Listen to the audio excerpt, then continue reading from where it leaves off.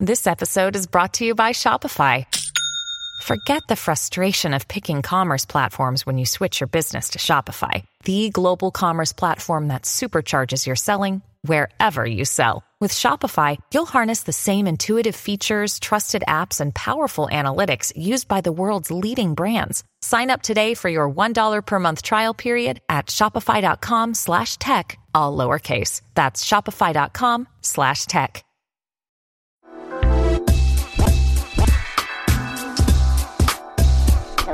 Good morning, everyone. Thank you guys so much for tuning in today. Good morning, Elsie. Good morning. Well, what if somebody's listening at night? Hello, people. Well, then they should know that it's morning How's it going? when we're recording. How are you, John? Tired. Yeah, you were up late editing, right? Yeah, I was. Yeah, this is the earliest that I have to be down here to record, and my body's rejecting it. Oh, is it? My body's rejecting it. That's funny. How was your week so far, Els?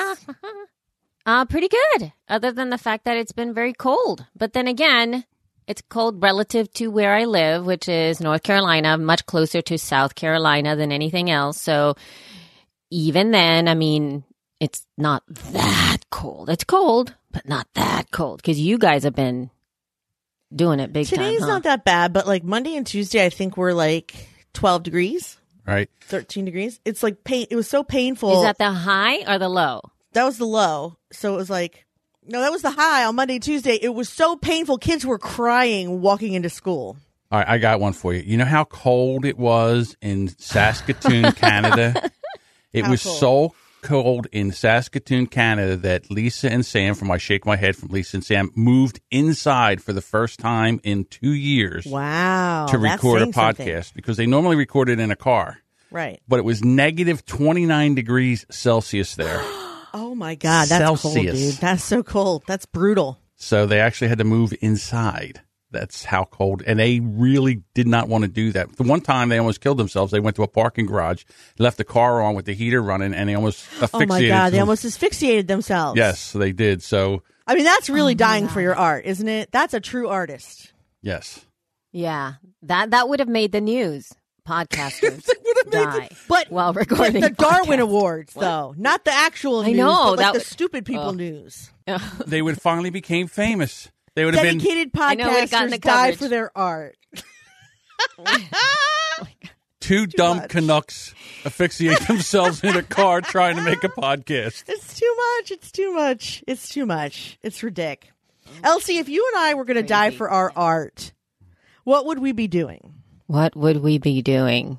If we were going to die for our podcasting, how would we go? This is a good question. If you guys are listening, write us and tell us how you would die for your art. I know exactly how it would happen. How? It would be an elevator accident at a hotel at a major podcasting conference. Conference. Okay. It would probably be some like freak accident, like with me trying to record in some obscure location and something falls on her head. Yeah, like something fell off of like the a chandelier. But see, it's hard. Yes. It's got to wipe both of you out at the same time while leaving me okay. Yeah, that's true. Yeah, how about we are tough. rushing? I have it. Elsie needs to go to Whole Foods, so we're rushing from a conference.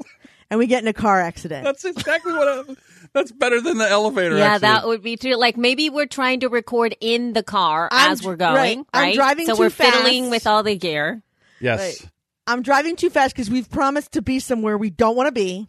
And I'm driving fast because we were piddling and we were late because Elsie had to look at whatever they had in Whole Foods and show me all the things. And then I was speeding because Elsie doesn't. I'm driving because Elsie refuses to drive. Right. Especially a car that she's never, especially like a foreign car, which would be, if we were together, it wouldn't be where we live. So. And it's all captured on Instagram stories. Oh my God. That would be just awful. It would be horrific. Be awful.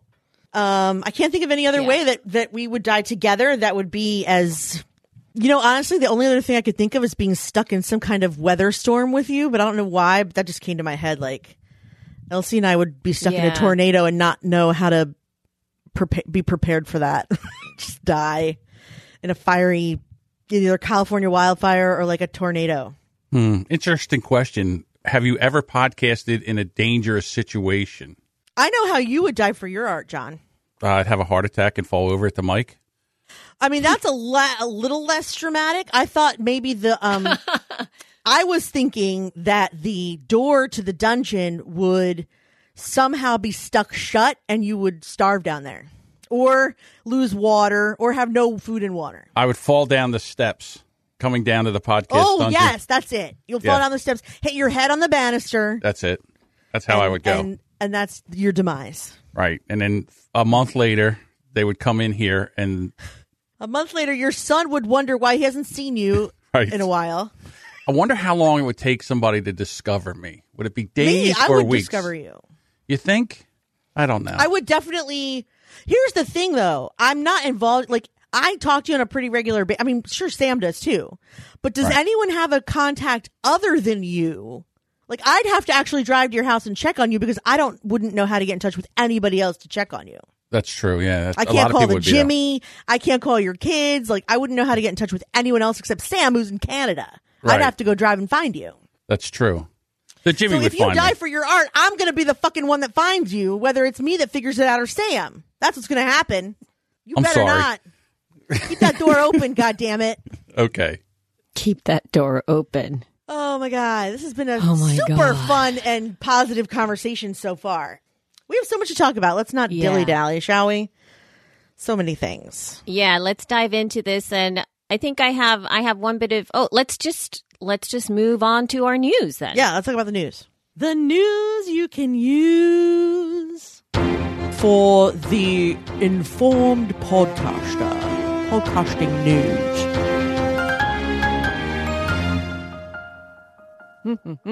So we actually were reached out to by APM Podcasts here. The American Public Media is having an open call. So this is sort of like a PSA for all of you podcasters out there that are listening to us. American Public Media, a division of Minnesota Public Radio, is launching an open call for podcast pitches. They're looking for storytellers, producers, and new talent from all backgrounds to join them in entertaining, educating, and connecting with people in new ways. So they are looking for 2 to 3 new show ideas to develop into pilots and potentially full seasons, or at least 6 episodes. And so you could be selected for their full season on American Public Media, and they will also provide marketing and PR support, underwriting, sales, and membership opportunities, and the opportunity to collaborate, cross-promote, and learn from other APM podcast teams. So that's kind of cool. It looks like they are looking for a few key traits for each of the pitches. Number 1 says that they need to surprise us. So pitch us a well-defined show that's different than what we already make and different from what's already out there for the podcast listeners. Number 2, clearly define your show concept. You should be able to describe the overall concept of your show in a few sentences or less. Number 3, do more than entertain. We take our public service mission seriously and look for podcasts that not only engage people, but also provide a deep value to our audience. Understand who your audience is, and while they'll listen, consider how your show might expand the diversity of public radio and podcasting and bring in new audiences. Number 5, think long term. Can your show extend for at least a 6-episode season? And does the concept have a multi-season potential? Number 6, take risks. Are you a writer who has never worked in audio? Maybe you've been producing news but want to take on a longer project. Maybe you've never worked in media but have the best idea for an interview show. Take a chance with us. We're looking to build strong teams and around strong talent. And it looks here that submissions will be accepted from January 15th to February 15th, 2019. And the link will be in the show notes, people. Link in the show notes. And so there's a direct link to the submission form and all that stuff. So if you're into this kind of thing, please go ahead and do that. American Public Media. I'm actually... How about that? Developing a show for that. I'm pitching a show. I'm not developing. I'm working with someone here locally to develop a show that will be pitched for this. It's the perfect thing for American Public Media. I have no'idea what my involvement will be other than the idea.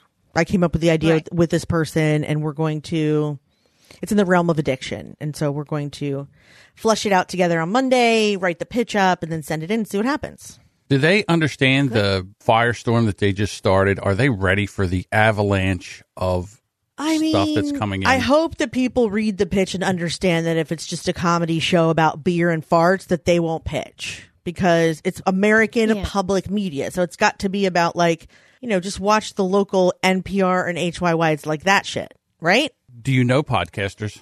I do know podcasters. Yeah, but the thing is, though, I'm just saying. Did you not hear, though, the numbers, though? That's what I said. Like, they have, like, you know, this is 1, 2, 3, 4, 5. Like, I would think that people would read that and just say, like, oh, I need to, I mean, even just asking podcasters to describe their show in 1 and 2 sentences, that's like. That's hard. That's a deal breaker, yeah, right it there. eliminates half It's a of deal them. breaker. So, no, I'm serious. Like, I know, that's why it's funny. That's essentially it. So, it's not, if you read that, you'll know that if you're going to have to put the information in there. And also, as somebody who's on the other end of things, if somebody comes in there and you say, can you say give your podcast pitch in a couple of sentences? And then when I open up the thing, it's got 3 separate paragraphs. Like, that to me immediately is I skip it. You know what I mean? If you have rules and you're expecting a way in which you need to submit this, if somebody breaks that and expects that I'm just going to write an essay for you and tell you how this is so important, that immediately tells me that you're not willing to abide by these boundaries that we're giving here and will be overlooked. Because you have to understand. Yeah, it immediately goes into the circular filing cabinet. The suck pile. Absolutely. Right. Suck pile. So anyway, if any of you guys want to go ahead Don't get into the suck pile. Talking about what did you call it? The suck pile? Yes. Yeah, don't get in the suck pile. Okay. Because you were writing essentially about a lot of things being in the suck pile, which takes us to our next bit of news here, that you published an article for Rebel Base Media, which is all about your top 10 list are harming the podcasting industry, which kind of goes along with that. So it does go along with the suck pile for sure. Is it the article that sucks or what's in the article that sucks? Did you read? I guess you didn't read the article. I did read the article. You did? How dare you? I'm not. Hey, you're a busy man. Don't let me. It's not an insult. The article does not. I don't think Elsie thinks my article sucks. Do you, Elsie? That's not nice of you. No. I'm saying that the suck pile is like what she was talking about. These top 10 lists are harming the podcasting industry. That's the suck top pile. Right. The top 10 lists. Yeah. So. Yeah, I wrote it a while ago, and it's mostly about, I don't know, I got a bug up a bee in my bonnet about just around New Year's. I kept seeing Forbes top 10 podcasting, BuzzFeed top 10 podcasting. They were all the same shows. And then I was like, do they ever talk about any shows? So I looked up Best Podcast 2017, Best Podcast 2016, and they were mostly the same. So I was like, how can these people talk about discoverability being an issue for podcasting when they are telling the general public that there are really only 10 things to listen to? It makes no sense. And I know from going to work at that time that the reason they're doing that is because they all have worked in media and journalism for a long time. So they have connections at Forbes and New York Times and BuzzFeed and everywhere else. They're all based in New York. And so they're all going to just keep promoting the same people they went to college with and worked with, etc. And so I just kind of wanted to point it out, like, hey, you keep patting yourselves on the back, but you're really not doing anybody, even you, any favors. It's laziness. It's all laziness. I mean, but it's very common. So I don't know that they realized it was lazy. It's just so commonly done that it's lazy. You know, like Podcast Movement, when Podcast Movement first started, I would say the first 2 years were mostly speakers that knew Jared and Dan. Would you say, Elsie? I mean, that's a fair thing to do at first because you don't know other people. Right. But then but then you have to step it up. If they had continued to do that for the next 7 years, it would be a problem. You can do it the first 2 years, and then after a while, you have to be like, maybe I should branch out past Pat Flynn and see what else is out there. No, but you know what?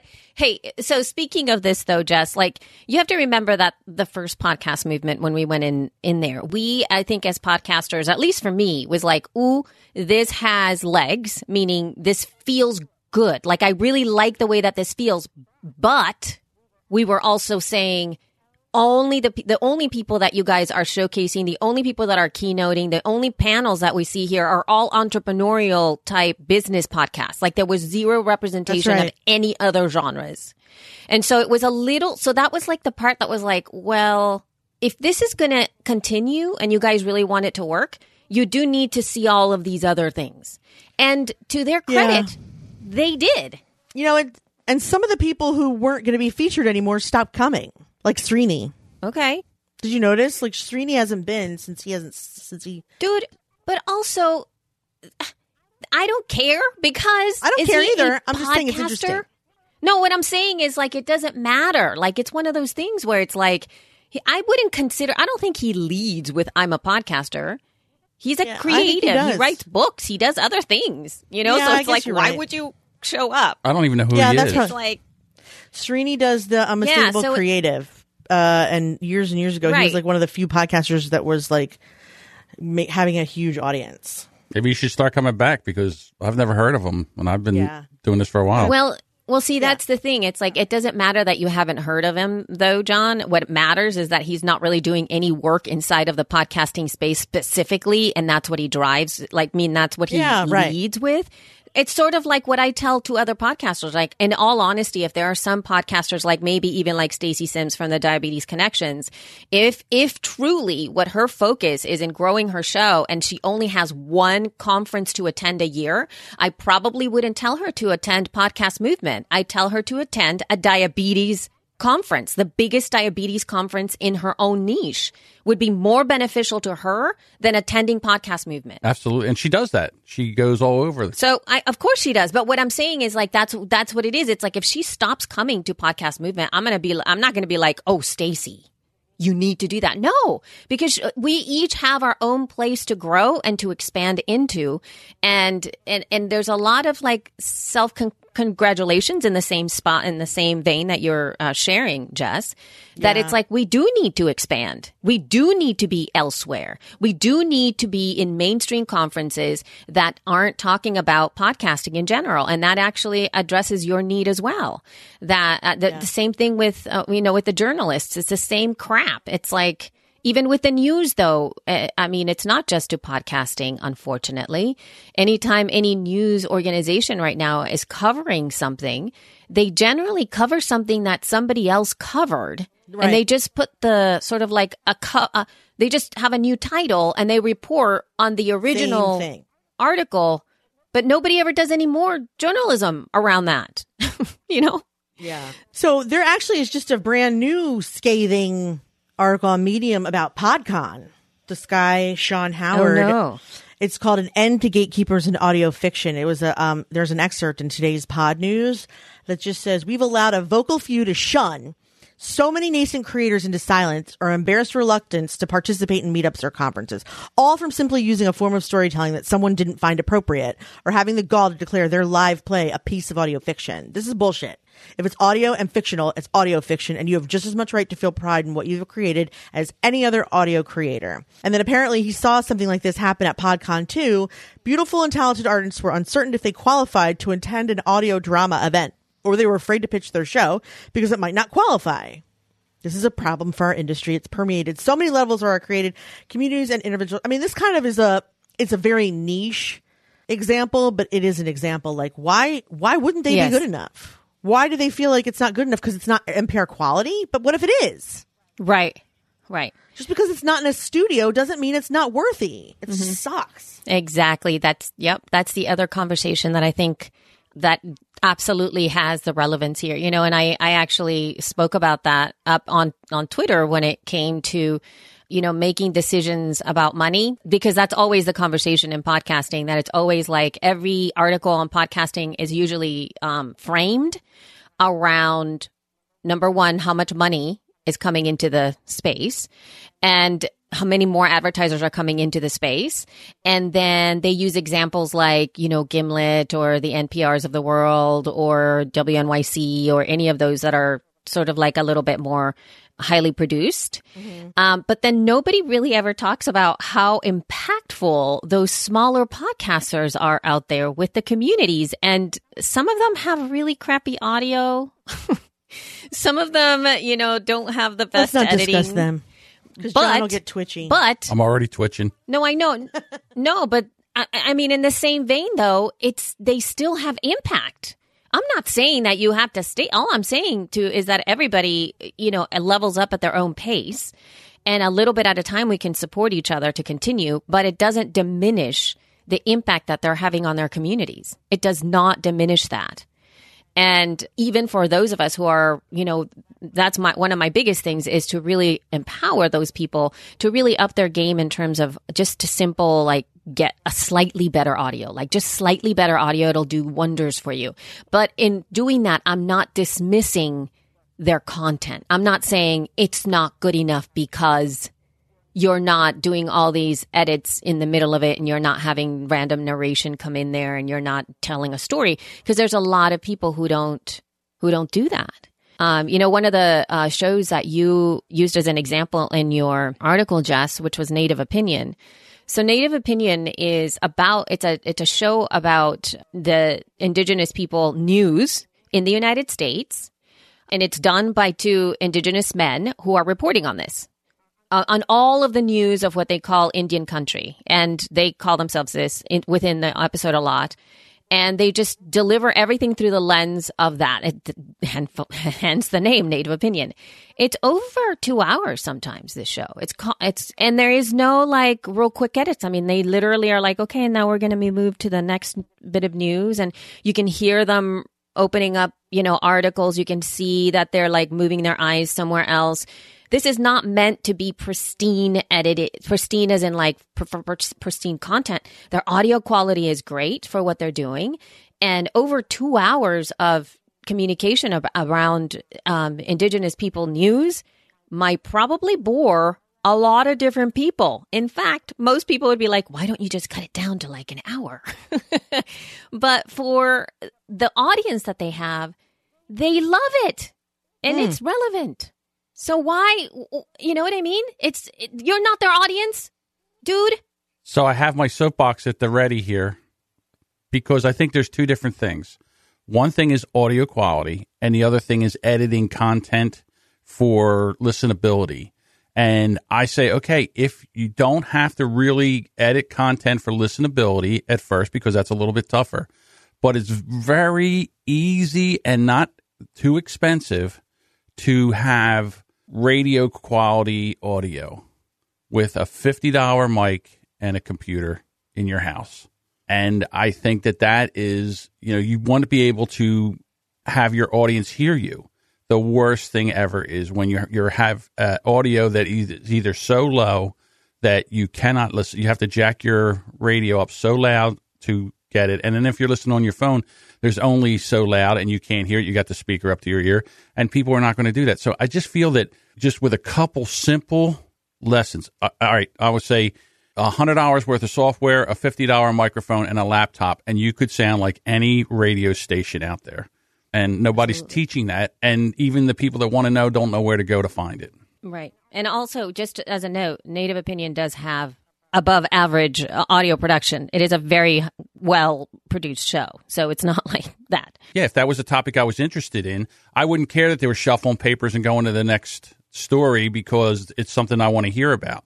I'll accept poor editing if the sound quality is good, but if the sound quality is bad, it really doesn't matter how well it's edited because it's hard to hear. And I also, you know what, though? I also challenge the poor editing aspect of things, too, because that's a first pass kind of thing. And then sometimes, and here's the other thing, too. There are a lot of shows that are growing steadily, have a really strong audience. They're not nitpicky about their editing. Sometimes they don't do very many. Their audio production is great. The hosts are very professional. They just don't take... they don't do that extra thing, right? They don't do the extra sort of layer of removing all these pauses and stuff like that. And maybe they do it artistically, and that's fine too. The thing is that there's no one size fits all. And what we tend to do as podcasters, and I just saw this happen inside of She Podcast as well, there's some of us, and John, the reason that we're as good as we are or as sleek as we are with a lot of the things that we do is because you spend the time to cut out all of those bits and pieces, right? To do all these things for us. If Jess and I happen to, let's say you're moving on, you can't really help us anymore. It's now just Jess and I. we're doing this again. There's going to be a point where I'm not going to sit there and do all of the stuff. I will do my best. But in order for us to continue podcasting, I'm going to have to make some decisions that are going to be based on our ability to get things done. And if sitting around and doing that extra editing, even if it's 30 minutes, 1 hour of my life, if that's going to stop me from doing the podcast, I'm not going to do it. And I think each one of us needs to understand what that's like. And we each have to be okay with making that decision. Because because then what's going to happen? If somebody comes in and goes, like, you can't continue She Podcast unless you become super streamlined, then what it's going to make Jess and I feel is like, I'm not good enough for this anymore. This isn't fun anymore. I'm just going to quit. And I don't want that. True. I don't want that. This is a little bit of a change of subject, and I'm just going to go on a rant for just a second. And we can always cut it out. Huh? Nothing. Because you're talking about being told we're good enough. You're talking about, there are a lot of people that are audience funded. And I mean, Dave Jackson had an article in the Business Journal about who's actually making money with their podcast. And then he sends you to the website where you can see the rank of people who are making money on Patreon. And like number 5, I'm just going to put it out there, okay? Y'all take it for what it's worth. Number 5 is a show called Cumtown. It's CUM, Cumtown. Most of their patrons, 9,500 patrons, are paying them $5 a month. They make $42,000 a month. We have a Facebook group of 12,000 women. We make almost $400 a month. And I feel a little bit like I don't want to change our logo to look like cum on someone's face in order to make that kind of money. Well, you shouldn't have to. I shouldn't have to. But I looked at that and I was just like, so Cumtown is freaking it in. But Elsie and I are working our tits off for $400. What are they, crazy? All right. So the show Cumtown, I've listened to it before, and it's a niche show, and people love that show, and I can't listen to it. It's unlistenable to me. That's fine, because that's what they do. And they've monetized their audience, and I don't know, maybe I don't even know enough to know what other extras they give. I don't know. I'm going to tell you. Hold on. What do they give? Cumtown, CUM Town, and the logo is revolting. $5 just gets them premium episodes. For $5, Elsie and I offer a select private group where we answer whatever questions you throw at us personally, and we do it once a week at a dedicated time, but then we also are just in there helping personally. $5 a month, not a week, not a day, a month. It's $1.25 a week. I sound a lot angrier than I am. What I'm trying to say is it would be so cool if I would just be so honored to be on that list and feel like I'm giving something equal of value to these people. Because when I was like, the cum boys talk about whatever they talk about and they rake it in, and then Elsie and I curate content, give our opinion, work really hard, and like $400. Like, is it possible that any of you listening right now could find it in your hearts to give us the $5? You don't even have to join the Super Squad if you don't want to. But $5 a month, if you're a regular listener of the show or if you're regular in the group, it's so little, but collectively it would mean so much to us. Anyway, so I just posted that in the group, but I posted that in the group about Cumtown because I was just like, how come these guys, what do we have to do here, you ladies? No, but here's the thing too, though, Jess. We haven't been talking about our Patreon forever. We just started to do the Q&A with the Super Squad. We just started to do all that kind of stuff. There's been other things, obviously, that we've been focusing in on. Yes, the thing is that there are so many different people also that I follow that give me a lot of value, and I still haven't gotten my wallet. I'm still sitting there going I have to give these guys money. I have to do it. And I haven't done it. I think that we must, number one, remind people, but at the same time, it's way to encourage people though, Elsie. No, but I understand. I'm the same way. I'm the same way as Elsie. I'm not going to guilt people into giving us money. That's just not the thing. I'm not trying to guilt people. I just don't want to be behind Cumtown. That's what I'm saying. It's got nothing to do with it doesn't have to do with our audience being assholes. I just feel it hurt my feelings a little bit that Cumtown was doing so much of a better job. That's all I'm saying. But the thing is also that that is totally not unusual. I know. Meaning that kind of, why do you think the, porn industry is so powerful? Why do you think that they've literally been the innovators in almost any practice online? Is that a porn show? It's because that's a big need. Yeah, absolutely. Go ahead and start to find out, like, they're the ones that are innovators in so much in the industry, especially in the way that they market. Oh, wait. What do you think started the idea of being... No, it's not. I'm sorry, what? No, Cumtown's not about porn. Show's not about porn. No. But it's about sex. Is it not? No. No, it's just a comedy show like any other. It's a bunch of... oh, my God. Yeah, it's... Yes, thank you. Well, then I'm wrong. Then I'm totally wrong. It's Can you feel me now? Right, so it's about what? Nothing. Yeah, it's not... It's nothing. It's about nothing? It's a comedy show about stupid shit that they think up every week, same as any other. It's like a hangout podcast where guys get together and talk about... Yeah, it's like my comedy whatever. show. It's no different. Just called something revolting. And the other thing is that they might have got in at the time where people were looking for shows and there wasn't as many shows as there are. It's very hard to be discovered now than it was 10 years ago. If you were podcasting in 2008, it was a lot easier to get discovered than it is in 2018. Thank you, Anchor. Oop, did I say that out loud? Oopsie. Okay, so here's the other thing, too, though. What we're seeing is just the other side of we're just seeing the money.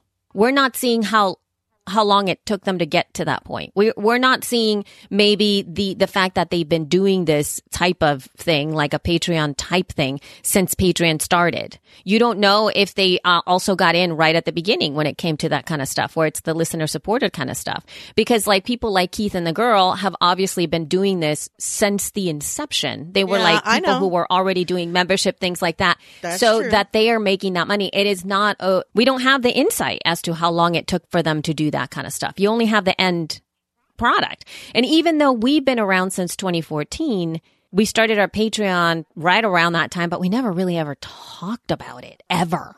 I mean, once in a while we'd come in and go like, oh yeah, we have a Patreon. That's right. There's a podcast out there. It's called I Doubt It with Dollemore. It's a left-leaning, liberal-leaning podcast that goes over news stories and all. And they have a very passionate group of people. And I like the show, but what they do is they have where once a month, a certain level of Patreon, they hang out one night, in Zoom, or they have a thing where they get in there and the people can ask them questions. It's an Ask Me Anything. That's a good idea. I would like to do that. Right, but they have a lot of different things that add value that if you're a fan of the show, you're like, oh, you know what? I'll pay $10 a month just to go to that Ask Me Anything. And it's like a couple hours. They sit there, they have, they're having some drinks and they're just talking to their audience. Are they men? No, it's a husband and wife team. It's a really good show. They have children? No, they do not have children. That's why they can hang out at night for 3 hours. Okay, yes, that's why they can hang out at night. Yes, that's true. Because Elsie and I would have to do it at noon on a Tuesday because that's the only time our children aren't up our asses. Not figuratively. I understand that. My kid tried to climb back in my shirt and sleep there last night. My point was that they give added value that you would pay for that's not even part of the podcast. We do that, but maybe we need to do more, Elsie. Well, the thing is, too, that's you can't let this lead. You have to do it to the point where it's kind of where it's worth it for you. You can't just keep on adding all of this extra stuff and then not be able to deliver it. I mean, there's been so many people that have done that as well, where they started Patreons. If you do this, you'll get this. If you do that, you'll get that. And do you understand? If you tell somebody they're going to get X if they do Y, and then you don't do X, then people get pissed. Right. Because a lot of people are doing it just for that. I'm not fire festivaling our audience. Right. I understand that. All I'm saying, though, is I'm not promising the Bahamas and giving them a cheese sandwich. No one's doing that. I think that there's a reason for levels, meaning right now we're around $400. To be able to say, hey, when we hit, let's say, $700 or $750, we'll be able to then allot the money for X amount for this. And then we'll also start to work on delivering X and Y to you. So then there's a goal. And then that way it makes it worth us, because then we can go like, oh, we're getting X amount of money. Now it makes it worth our time. I mean, how much do we charge for a session, Jess? Right? So if you think about it, if we are now getting X amount for each one of our, like an hour of our time, now that actually is paying us to create this content. And not one person's going to get the benefit. Many are. But it's not about me going like, okay, if you're a $10, you get X. We should figure out what our full expenses are. Like, what would it cost us to take care of MailChimp and Patreon, everything we do, and pay John? What? And pay us each an hour of time. That's what we should really figure out. That's our goal. That should be our goal for Patreons. Like, how do we break even? How do we pay and not John? be in the hole one time? Right. And so then how do we do this kind of thing? Like, so how do we break even? How do then we add the ability for us to be in the She Podcast group for, let's say 2 hours I don't know, like 5 hours a week. Yeah. 5 hours a week paid for us. Like, what would that take? So that we can then continue to further the conversations in there in a more moderated way, right? Yeah. To be able to offer even more value, to be able to give people more stuff, all of that kind of stuff, so that it actually allows for people to look forward to something being created. Because I don't think it's smart to just start off with the tiers of the definition of what you're going to be putting out, meaning the $25 a month people get 1 hour of my 1 hour private, whatever hour with both you and I. But it would be something like, once we get X amount, as in whatever that goal is, then we're going to be able to do that for everybody, not just for the X amount. And then, of course, there's going to be people that are going to be in the tiers where we can actually do something extra special for them, or this, the She Podcast Super Squatters or whatever, or all that kind of stuff. They do get like that extra attention. But if we get to that goal, then it just gives us the opportunity to do that. And you have to talk about it. You do have to talk about it. The more that we've been talking about it lately, the more that we've been getting people that have signed up, and it's been great. I know it can be totally frustrating, but I just have one quick question. So as a podcast listener, like you are, and as I am, I have a certain amount of money that I donate towards podcasts, and I'm going to tell you flat out what it is. It's $30. $30 a month is what I dole out to podcasters. And that's all I can afford. So I try to give the shows that I appreciate to. I mean, it's hard sometimes to do more than that or something like that. So how much do you think that people listening, is there I'm not saying a limit, but like, what do you think would be just a normal amount of money that you would donate to the podcast that you listen to? I currently am donating $15 a month to producers myself. I think I'm going to take that up to $30 a month here very soon. I'm just allocating some funds and stuff, and that's like for some of the shows that I want to support. How you allocate that money, I think it's up to you how you do it, because I do feel like there are times where I'm like, oh, there's these people and then there's these people.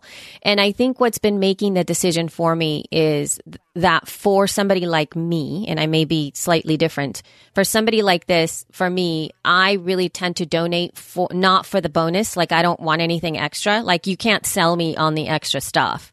What you can sell me on is your mission. So if the mission statement of the producers is something that resonates with me, I'll give you money. I don't care what you do. Like, there's a couple people that I just donate to just because I just want them to keep doing what they're doing. I don't listen to the show. I don't. Oh, really? I don't want any part of the extra stuff. I just want to donate money to you because I really appreciate what you're doing. And I also appreciate the larger mission. There is one show that I definitely do because I listen to it every single day, and I feel like, oh my God, it's time for me to donate, fuss up for this stuff. And then the other show, I do actually want the extra. There's an extra episode that comes out that I really want. Really want that. And that's what's been pushing me. Yeah. And I hate the fact that they often publish it on the feed, like 15 minutes of it. And then they go, here's the conversation that we had about this thing. If you want the rest of it, you have to be part of the premium, whatever, donating thingy-majigger. And I'm like, oh my God, this is driving me crazy. I want the rest of this. So it's working. Because I want to hear. Yeah, it's working because now it's a tease. They've teased you a little bit. They've tickled your They've tickled your butt with a feather, and now they I hate that visual. I know. So so I just think that as podcast listeners, as we start to get more involved and more passionate about the shows we listen to, because there's some shows that I can't wait for them to come out. I'm like, oh, a new show just came in, boom, and then I go right to it. They're the people are the ones that'll pry the money out of my wallet. Those are the people, and to me too, I think that there's a reason for that too. Except I have to be absolutely honest about that kind of stuff, where it's like they keep coming to me, and even though they keep asking and I consume them and I love the show, I still haven't taken my wallet out. And I've been a loyal listener for 2 years. So it's people like me who love podcasters, who support podcasters. There is still a resistance, I think, for us to take our wallet out and put our money down for something like this. Particularly I think for me, maybe it's because it's been for so long, like I've never really done this before. And it's like way back in the day, like you just PayPal money for somebody. There wasn't really a membership kind of thing. And I also start to think about it from the perspective of how many little $5 accounts do I have everywhere? And not just for podcasters, but I have to pay for this thing. I have to pay for the other thing. I have to pay for this thing. And everything is a monthly thing. Even apps now have monthly subscriptions. Right. So it's like, when is it going to stop? I mean, honestly, it's like all of these little bits and pieces of money going out. And that, to be honest, that's what's been keeping me. If I were able to, for this new podcast that I was talking about, that I'm like, I want that extra bonus feature.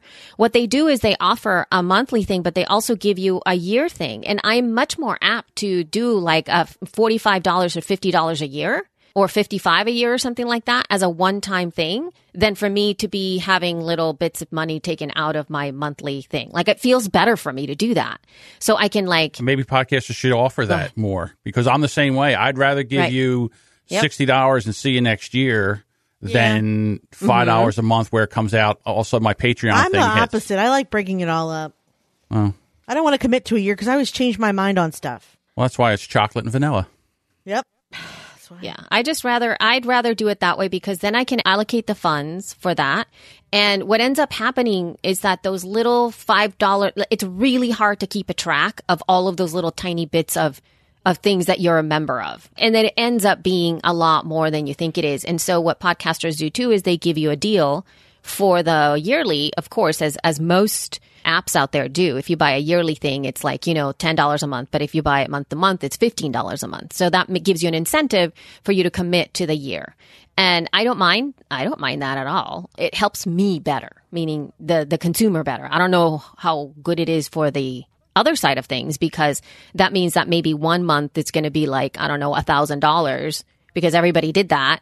And then the rest of the month, like, you don't know how much you're going to get monthly, for that breakdown. So you would have to be smarter about how you're allocating those funds for yourself. But anyway, I just like that better. I like the idea of donating, or even just one time, like doing I can give $25 to She Podcasts. That's it. Interesting. And have that be enough. I prefer that. Other than a month, because I think that's been a deterrent for me with a lot of things, is that that commitment. I'm not sure I want another monthly subscription or whatever. So, tomato. All right. This is why we're all beautifully different. So I would like to do the last bit of news here that, dude, Facebook has a podcast. How about that? Does it steal your information? Yes. Oh, I know people were like, totally. That's a good one. That was the joke that I saw from most people when we put it in there. And then, what's really interesting though, the fact that, so Facebook proper, like actual Facebook, is putting a podcast out. And then obviously most people are like, is it going to steal your information? Is it going to be private? All that kind of stuff. And I think part of the reason that Facebook is starting this is because podcasts are usually sort of like the way in which you can connect intimately with larger companies. And it really is one of the best ways for you to kind of put literally the human voice, and have it be not just an entity like Facebook, but that this is actually, these are human beings. So it's not a company podcast like my podcast, The Feed, the official Libsyn podcast, where we kind of lead with the fact that this is a Libsyn podcast. We often talk about Libsyn features and all that kind of stuff. This is a shorter, highly edited interview show of entrepreneurs because what a concept. Why not? Right.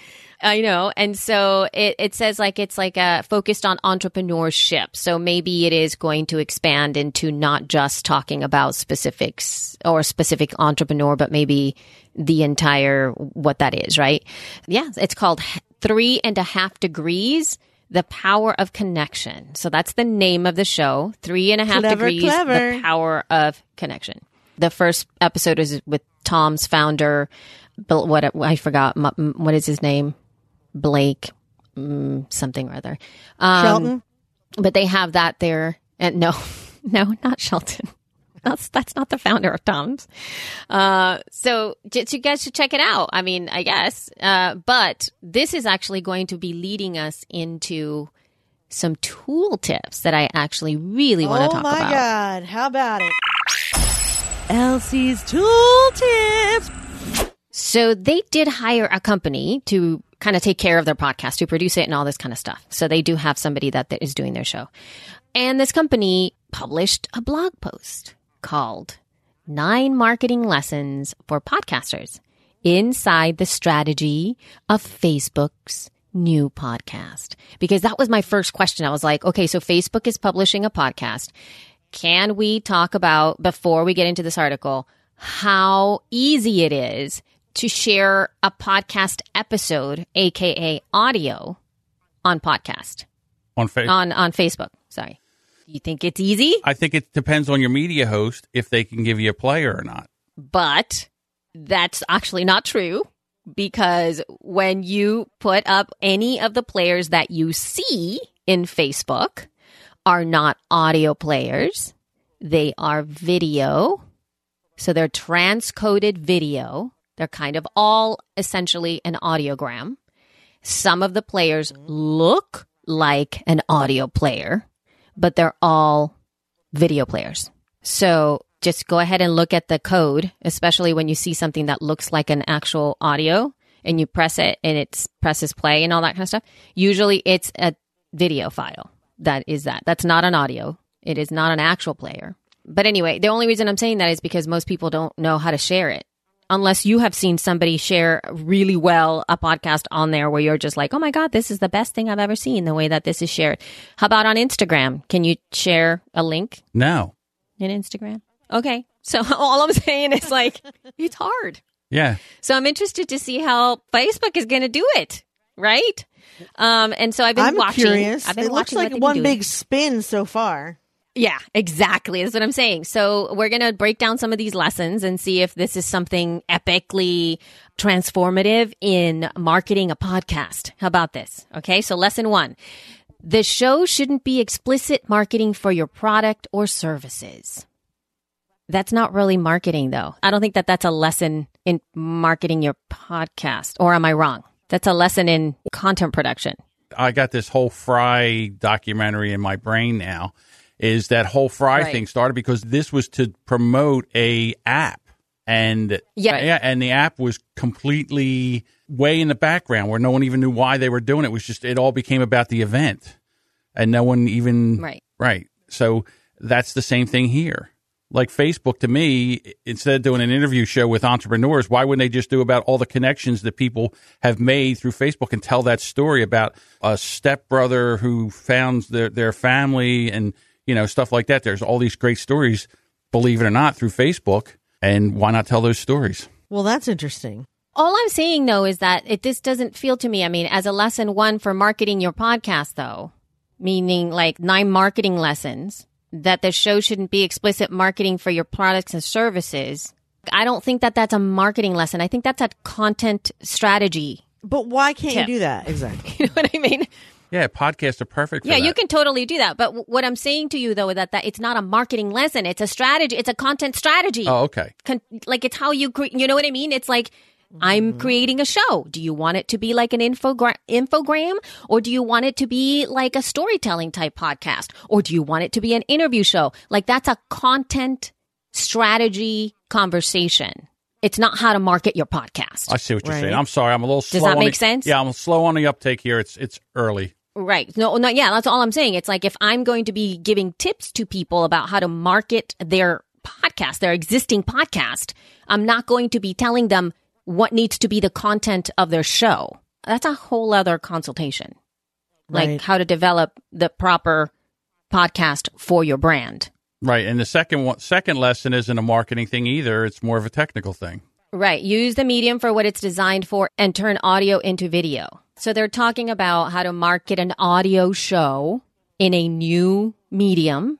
Then you need to transform whatever the audio is to abide by the rules of the platform that you're sharing into, which makes sense. And I think people do that a lot because it's the only thing you can do with a visual medium like Instagram is that you have to either create a video or create an Instagram story of some kind with little tidbits of how to listen to a show. So what do you think, Jess?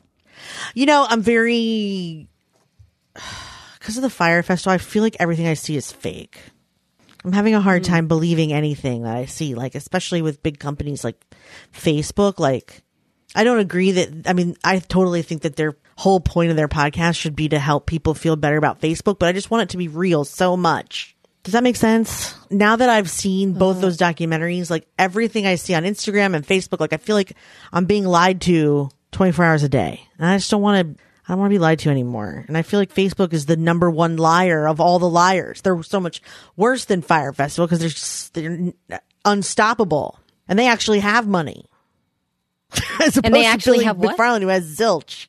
They actually have money. Yeah, they actually have the money right. to put behind whatever they're, I don't know. So then what you're saying is, can you really market an audio podcast on Facebook because it's not video? And the same thing with Instagram because you're not using the video element to it. And that's what the platform is. Instagram is pictures and video. It's harder to market an audio podcast on those platforms. Maybe Yes. the point is that if they have an audio podcast, they'll make it easier to market one. That would be cool. Right. Like, That would be cool. But they'll as figure far out as what a I'm pain in the seeing- ball sack it is to promote our podcast, and then they'll make it easier because they have one. Yeah, right. Yeah, the bottom line here, though, is the fact that what the tools that they're sharing here are not new, and they're actually, there are some people, because I've been looking at I've been following their Instagram account, like I'll periodically go in there, and they're curating it very nicely. I mean, they're making like these beautiful little plates, and they have the copy, like, hey, in the next episode it's dropping on Monday, and then it's inspiring, and then they tag the people that are coming on. And then they say that they have some really amazing words of wisdom for all entrepreneurs. Subscribe at the link in the bio. You don't want to miss this. Yeah. Which is essentially a clone of what you see on Instagram from almost every podcaster. Right. And most of our podcasters do it better than this. So I guess I wanted to look at this because when I just read, I was underwhelmed when I read these 9 things here. I was just like, have you checked out some of the podcasts out there that are doing like insanely, amazingly on Instagram? How great they're doing? And the answer is no, because they're Facebook and they just feel like they just... I they haven't haven't really even looked. seen Facebook's marketing of their podcast. I forgot they even had one until you put this up. Well, one thing where I do really, okay, so I'm not going to even look at the ones that I don't really like. I've seen ads on Instagram, but they were in Instagram stories, and I've ignored them mostly.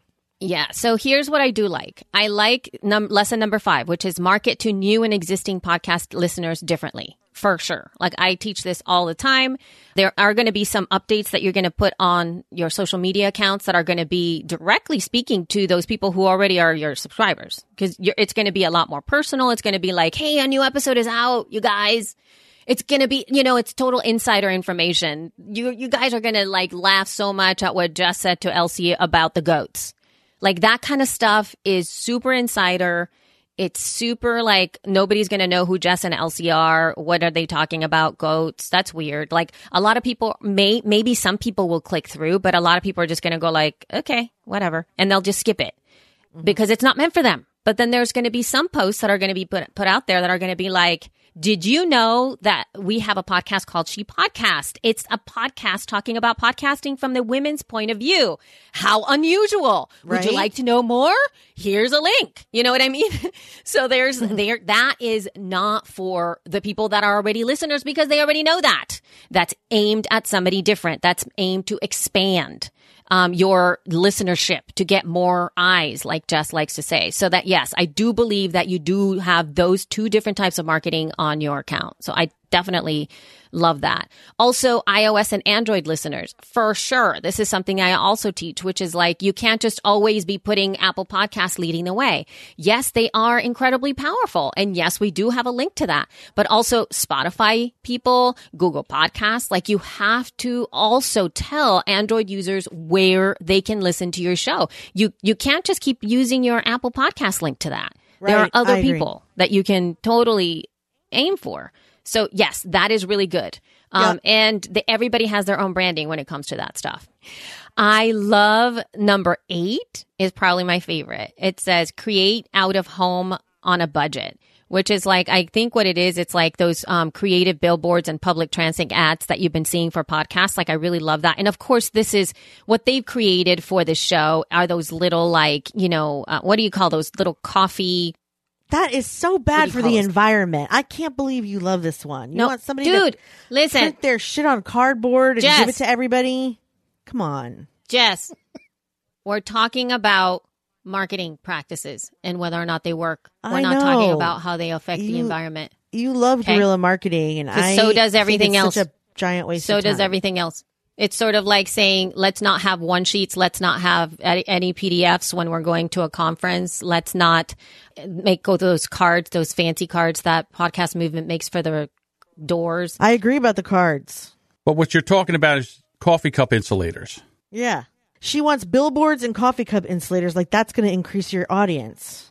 If I have a podcast that is about perinatal mental health, I would make a partnership with some women or even hospitals or clinics or anything like that is supporting advocacy for women's health. And I would create cards or pamphlets and make sure that they are available for them when they go in there as the podcast to be an advocate for that, especially for women who are having depression issues before they, pre and postnatal depression. That kind of partnership is super, super important. I think that having handouts or postcards, again, at libraries in the children's section could do a lot to be able to get information to mothers, parenting groups, podcasts that are about reading to children, podcasts that are about guiding for teenagers or something like that. It's trying to think outside the box. Exactly, John. If I had a local podcast, let's say, okay, in this area, I'm a big Philadelphia Eagles fan, and I'm going to do a Philadelphia Eagles podcast, and I can go to our local Wawa, which is a local store where you get coffee and everything around here, and I can put my advertisement from my Eagles podcast on coffee sleeves. How many cups of coffee does Wawa serve a day? And everyone sees the ad from my podcast. And then all of them, a lot of them are Eagles fans. It's such a targeted market. Yes, for a local show, I agree with you. For a local so there you show. Go. So in other words, there's different ways to market, and this could be one for a local show. It's not everything in marketing, not everything fits every situation. You have to figure out the right fit. Exactly. I feel like somehow by flattering you, I'm also insulting you at the same time.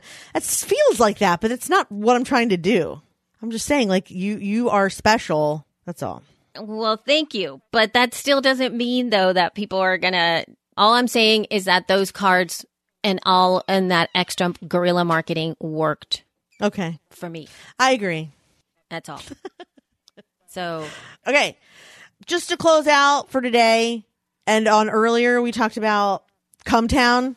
Just something competitive in me rose up, and I would love to just be on the same list as them as far as like supporters. I feel like our supporters are vast as well. And if you feel anything, I don't know, after this conversation, maybe you've changed your mind. But if you haven't, go to shepodcast.com/Patreon and please consider joining our super squad and supporting us for $5 a month. Because it really would make it, we'd be able to argue like this every day if you did that. And that's what really it's all about. But they wouldn't. We wouldn't what? Argue every day? We almost never I think it's been a long time since we've had that kind of argument. Haven't you? When's the last time we did that, Elsie? I don't even remember. I think Elsie's left the building. Got so angry she left. What? I heard the door. I know, I heard the door and I'm like, she ran away. That was... What happened? That was Don't May. run She away, keeps coming Elsie. in and out. I love you. Elsie's left the building. You're like a ka-chunk. Yeah, I'm here. Oh, I'm okay. here. We're both begging you to end this show. I know. I'm like, dude, just go like, okay, the end. Connect Please. with us here. You can find all our show notes at shepodcast.com. You can also follow us on Facebook, Twitter, and Instagram at She Podcast. If you would like to see us in person, Elsie and I will both be at Podfest. And guess what, Elsie? We're in booths right next to each other. That's going to be so fun. We have a booth right next to Libsyn. We chose it yesterday. So I love having a booth right next to you. It's so convenient for eating together and stuff. So we will be at Podfest. There will also be a roast of which I am taking part of. I'm very excited. So please come to Podfest if you haven't already. Podfest, what is it? Podfest. It's not podfest.us, is it? It is. Podfestexpo.com. Try there and get your ticket. It's in Orlando. It's going to be really fun. And then we're also going to be at Podcast Movement. Podcast Movement 2019. You can use the code ShePodcast for, I think, $50 off your ticket. That's also in Orlando this summer. Thank you guys so much. If you have anything you want to tell us, feedback at shepodcast.com. Feel free to give us feedback on today's show. And thank you so much for listening and sticking with us today. Love you. Need it. She barely means it. Bye.